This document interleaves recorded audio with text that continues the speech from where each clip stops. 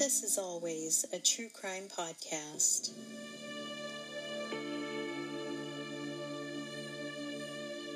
My mother was murdered in 2016. Join me as I retell her case because I don't want the murderer to get the last word. Her name was Anita. We called her Sticky, and this is her story. It was the afternoon of Memorial Day 2016. I had the day off work and I was home with my boys. I don't remember what we were doing, but I noticed a missed call on my cell phone. I live in California, but I recognized the area code was from Missouri. So I texted my mom, "Hey, I had a missed call from your area code. Is everything okay?" I was immediately worried she had had another heart attack. I waited a few minutes and I got no reply. So I tried calling her. She didn't answer. I knew something was wrong, though. I realized I hadn't heard from her since Friday night, when she had asked about my plans for the long weekend. I knew she wouldn't be celebrating Memorial Day because she hated it. Her brother was killed by a drunk driver back in 1974. She told me she was scheduled to work all weekend, so I wasn't really expecting to hear from her. It was still unusual when I didn't, though. I contacted my Aunt Mona. She's a nurse at the hospital my mom worked at as a housekeeper. If my mom suffered another heart attack, Mona would be able to find out quickly. Then I asked my best friend Lynette to keep trying to call and text my mom while I faked the courage to call the number displayed on my phone. I was fully expecting to reach someone at the hospital, and I was surprised and confused when a man answered, "Hello, Anna?" He said my name before I did, but I had no idea who it was. After some confusion, he finally said, "I'm Linda's husband," and it clicked. Linda was my mom's friend. She is the one who called me from that Missouri area code. He started mumbling something about being at the police station and that his wife was filling out a missing persons report. He said a police officer had found my mom's wallet on the street and brought it to their house. She had previously rented a room at their house and hadn't changed her address on her driver's license yet. He explained they also tried to call her, but when she didn't answer, they went over to check on her in person. When they got there, her car was in the driveway, but she didn't come to the door. They had a key to her house because they were also her landlords, so they let themselves in. Inside, my mom's dogs were alone. They had made a mess and needed food and water, but nothing really looked out of place. They came back 2 more times.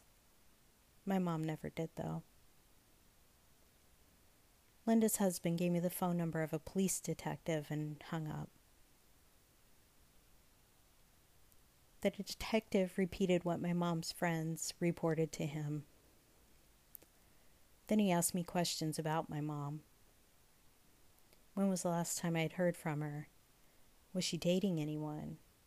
Could she be out with friends? Does she exercise? Could she have gone for a walk or a run?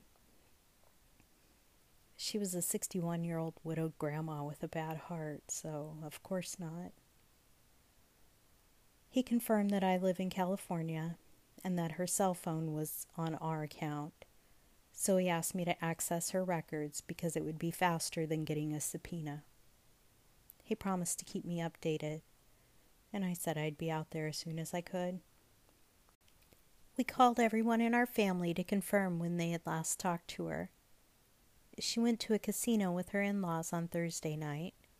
She texted with me Friday night and texted with Mona on Saturday afternoon.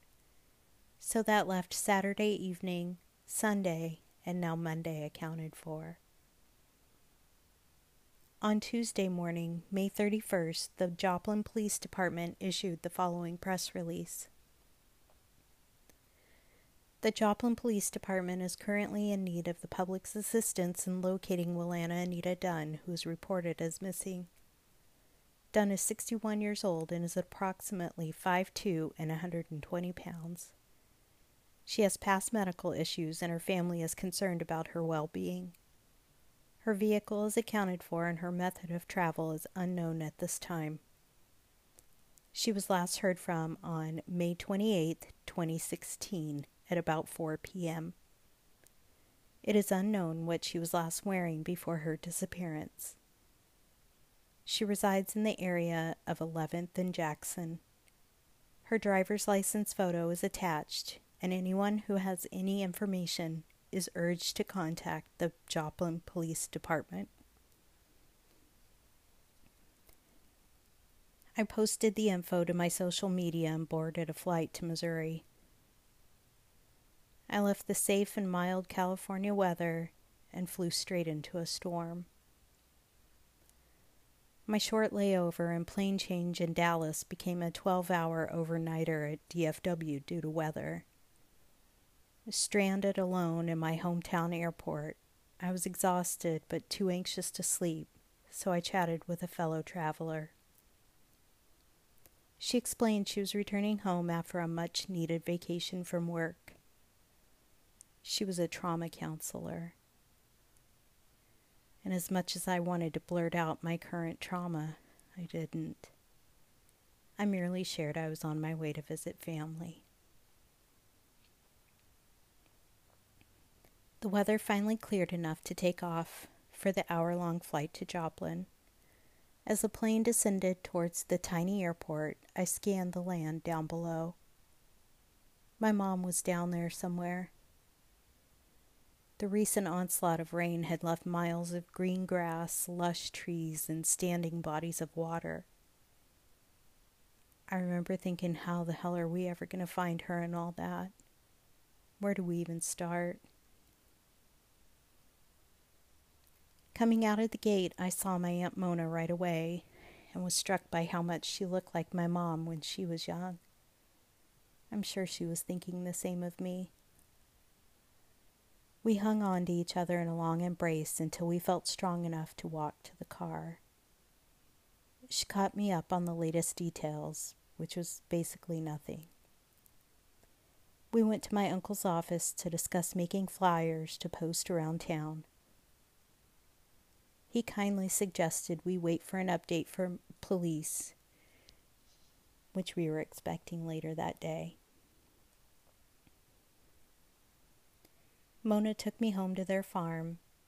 It's the most peaceful and welcoming place I've ever been.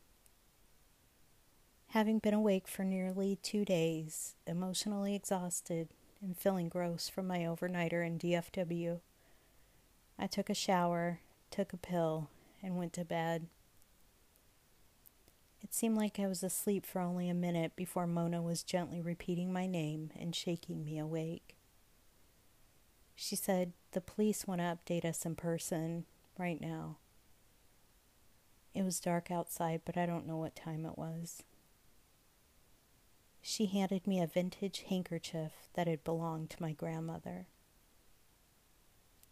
We were all silent in the car as my uncle drove us back into town to the police station. My cousin was waiting for us in the parking lot, and we all walked single file down the stairs and hallways of the too quiet building. We were led into a conference room and were joined by the chief of police, who sat at the opposite end of the table. My cousin was to my left. Mona and her husband were on my right. I stared down at the handkerchief and began anxiously twisting it around my fingers. The effects of the sleeping pill I took earlier made the situation feel even less real. I felt detached.